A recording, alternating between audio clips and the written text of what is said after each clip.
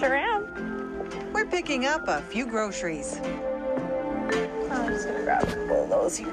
Teaming up with Maria Llanos Carboni. Okay. She's a mom, marketplace viewer, and writes a lifestyle blog. Okay, let me grab a cauliflower. Maria tries hard to make healthy choices, but that's sometimes easier said than done. We've taken popular items you buy every week to the lab and uncovered food secrets we're about to share. First item on Maria's grocery list, fish. This all looks like it's fresh fillet. Maria looks for wild salmon because she's heard it's better than farm. Well, I think I'm probably gonna buy like wild salmon or wild sole. But once you remove the skin and fillet of fish, Let's check out some of the labels here and see what we can see. it can be pretty hard to tell what's what. This is Atlantic salmon. I'm guessing that that's probably farmed. So, how much can you trust those labels? To find out, we put fish from the grocery store to the test. Over 150 pieces. Prepped them in the marketplace kitchen, then sent them to the University of Guelph. Here are some of the samples that we received from you. Biologist Robert Hanner helped develop a method to genetically identify fish. He can tell us if the fish we paid for is really the fish we got. And what'd he find? Consumers are definitely being ripped off. Out of the 153 samples tested, more than 1/5 were mislabeled, ranging from some labeling technicalities to the wrong fish altogether. With the cod, you tested it. We thought it was cod. What did it turn out to be? Well, we've found both haddock and pollock being substituted for cod in the market. And the price difference? Filet of cod goes for about $7.99 a pound. But get this, pollock only $4.99. And if you buy your fish with sustainability in mind, The label just says shark steak, and it actually turned out to be sandbar shark. What's the problem with that? Well, the problem is that the sandbar shark is a threatened species that is not supposed to be in our food chain here in Canada. turns out it's not on the list of approved fish to sell in Canada. I would say rather weak legislation that doesn't punish people who substitute one fillet for another have driven profiteering in this area. What do you mean by profiteering? Well, people who are engaging in food fraud. What do you think about the fact that you could be buying something and paying for something that you're not actually getting? That's terrible. I want to be able to trust in the label and know what I'm buying. As for Maria's choice to buy wild salmon, our results expose problems there, too. One of our tests was labeled as Pacific salmon, and when you tested it, you found it was what? Well, we found it farmed Atlantic salmon, and in some cases, in other Farmed? Yeah. Not wild Pacific salmon? Not wild, no. And Atlantic salmon is often substituted in for wild Pacific salmon. So, our first food secret revealed. The fish you buy may not be the fish you get. You're making a choice, and yet it turns out that that choice may not be accurate. Right, I'm trying to make a healthier choice. And if I'm thinking I'm buying it, but I'm really not, yeah, that's going to really upset me. That's why other countries are using DNA testing to prevent fish fraud. But in Canada, we're not doing enough, says Hanner. It is disappointing that it was developed here in Canada and hasn't become part of our policy first. We asked Health Canada for an interview to ask what's being done to fix all this mislabeling. All we get is a statement saying the Canadian Food Inspection Agency is developing a plan to verify that fish in the marketplace is appropriately labeled. So you're going to grab some fish? Yep, I'm going to get this wild salmon. Okay, let's hope that's what it is. Next up on Maria's shopping trip, beef. We sure eat a lot of it. About a pound a week each. Okay, what kind of beef do you like to buy? The husband really likes steak, so I tend to buy T-bone or strip sirloin. How does your husband like it cooked? Just on the grill. Okay, how's that look? Yeah, these are good. But it's what Maria can't see that we're about to shine a light on in our next Food Secret. For that, my co-host Tom Harrington Where's the beef? In the box. teams up with food safety expert Rick Hawley at the University of Manitoba. What do you think? Is this going to do? Oh, absolutely. This will just be fine. Fine for a piece of equipment used in processing a lot of the beef we eat, something called a mechanical tenderizer. Okay, we're in business. Needles inside this machine are used to penetrate deep into the meat to make our steaks and roasts more tender. But this microbiologist says that process also increases the chances of making us sick. So, how risky is it?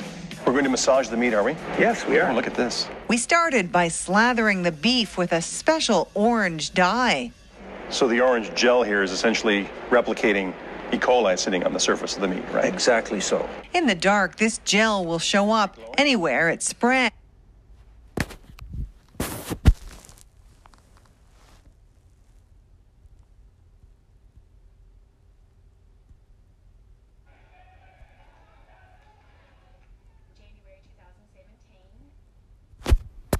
All right, let us feed the beast.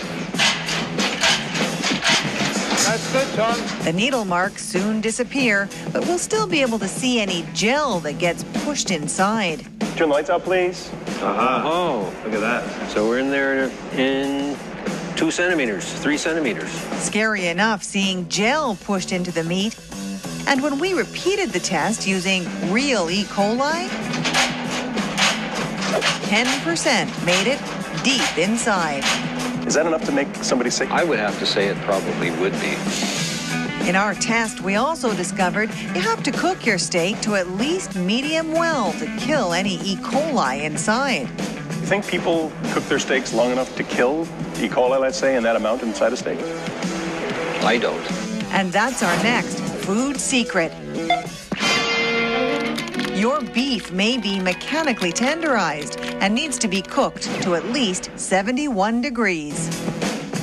Sure, not common knowledge. Canadian consumers continue to be our top priority. Which is why Federal Minister of Agriculture Jerry Ritz promised to introduce labels for tenderized beef. Back at the grocery store, Maria and I look for any sign of labels. So do you see anything here that says tenderized? Nothing there, just the price, the weight. It's a guessing game here. How would anybody know? No labels to be found. And when we check more than 20 grocery stores across the country, we only find one with the right label at a Toronto Freshco.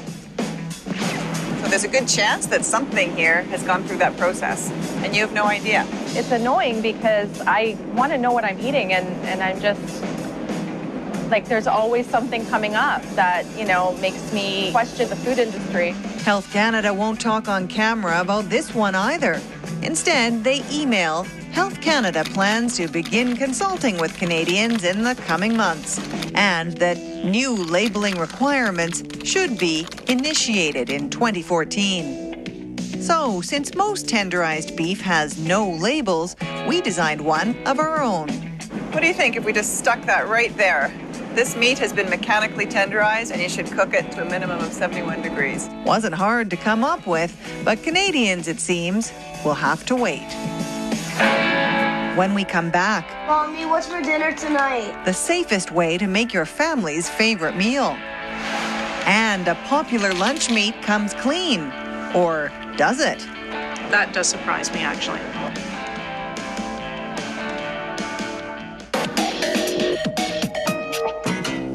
We're cruising the grocery store, revealing secrets behind some of the familiar foods you put in your cart. Helping us out, Marketplace viewer Maria Lianos Carboni. Next on her list, chicken. Do you guys eat a lot of chicken at home? We do. I try to mix it up. Chicken's the most popular meat in Canada, so farmers want to grow them big, fast. I often wonder with larger ones what they're feeding the chickens to make them grow so big, so fast. So you're concerned about what they might be getting as they're being raised? Right. And when we reveal our next food secret, she may be even more concerned. All done. But But first, There we go. back to Maria's.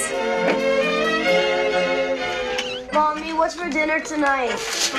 Maria's extra careful when she preps chicken because she knows bugs like salmonella can make you sick. But she doesn't know just how sick. At McMaster Hospital in Hamilton, we meet up with a guy who found that out the hard way. I'm a pretty healthy guy. I'm in good shape. I exercise and I do all the right things. And this hit me really hard. Jerry Wright was sick from food poisoning for months. IV antibiotics weren't working. I guess about 24 hours after I was at the hospital, they called me up to tell me, oh, guess what? That you have salmonella growing in your bloodstream, and this is why you're so sick. Turns out he'd been infected with a strain of salmonella resistant to antibiotics, a superbug. How serious is that? Well, you can die from sepsis. So why are bugs like this becoming resistant? Because farmers give the same antibiotics we use to animals like chickens to prevent disease and to make them grow bigger faster. The problem is, the more drugs used, the more resistant the bacteria on chickens get, turning them into superbugs. To find out how often these superbugs end up on grocery store chicken, Marketplace put that to the test, too. Chicken leg, perfect. Bought 100 samples of chicken and took them to the lab for analysis. What we found, 2/3 had at least one superbug. Get sick from one of them, some antibiotics may not work. FG. Jerry Wright says our test results should be a real wake-up call, and he would know. Not only did he get sick from one of these bugs, he's also the head of infectious disease research at McMaster University. This was in your bloodstream. This was living inside of me, yes. Stronger antibiotics helped Wright pull through, but he worries we're running out of options. It's the bugs against the drugs, and the bugs are winning. And worse news. Recent studies show the number of some superbugs on chicken is on the rise. So take note of our next food secret. Your chicken may be contaminated with superbugs. Honestly, I thought our food industry was a lot better here. I was watching you prepare your chicken today. Yeah. How confident are you that you didn't get cross-contamination anywhere? I usually am pretty good with that, I think, anyways. So what will she think of our next test when we ask 2 volunteers to do the same thing Maria just did, cook some chicken?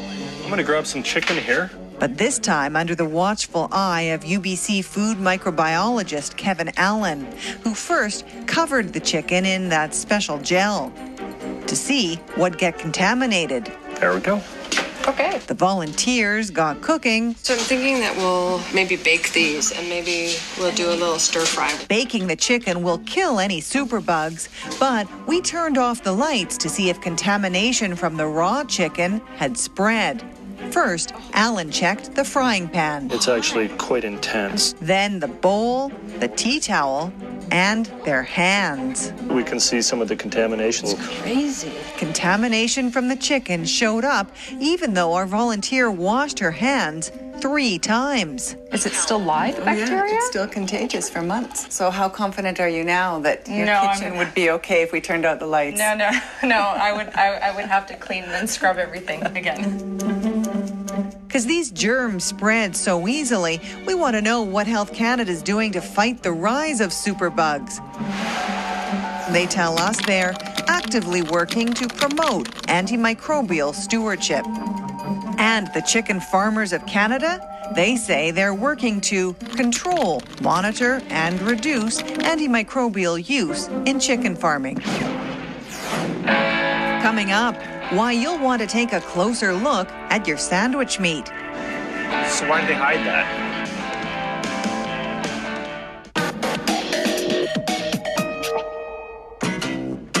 We're putting some of the most popular foods we eat to the test, revealing food secrets some might prefer you might not know. The final item to pick up, deli meat. So I'll probably buy something the Natural Selections. When Maria gives her family cold cuts, she opts for what she thinks is a healthier choice. Maple Leaf's Natural Selections brand. Turkey with natural ingredients, no preservatives added. No preservatives sounds good to her because she wants to avoid nitrites, a common preservative. And no wonder, nitrites may be one reason deli meat's been linked to cancer. Important to Maria because what she buys here... Okay, I'm gonna make you guys some turkey sandwiches for tomorrow. Is that goes in her children's lunches here. At first glance, the deli meat Maria bought appears to be preservative-free. But, look closer. Beyond those naturally occurring preservatives and nitrites in the ingredients? Yep, see that simple-sounding ingredient, cultured celery extract? It's actually a nitrite by another name. But do people get that? Not most of these shoppers. My assumption is that they would be trying to suggest that this is better for you. I looked at the cultural celery extract and I figured, okay, it's dehydrated celery, not too bad. I think it's misleading. And that's our final food secret. All packaged deli meats have preservatives. You're a savvy shopper. You read labels, and even this wasn't clear to you. Yeah, it definitely went under the radar for me. You feel deceived? Yeah, I do. Maple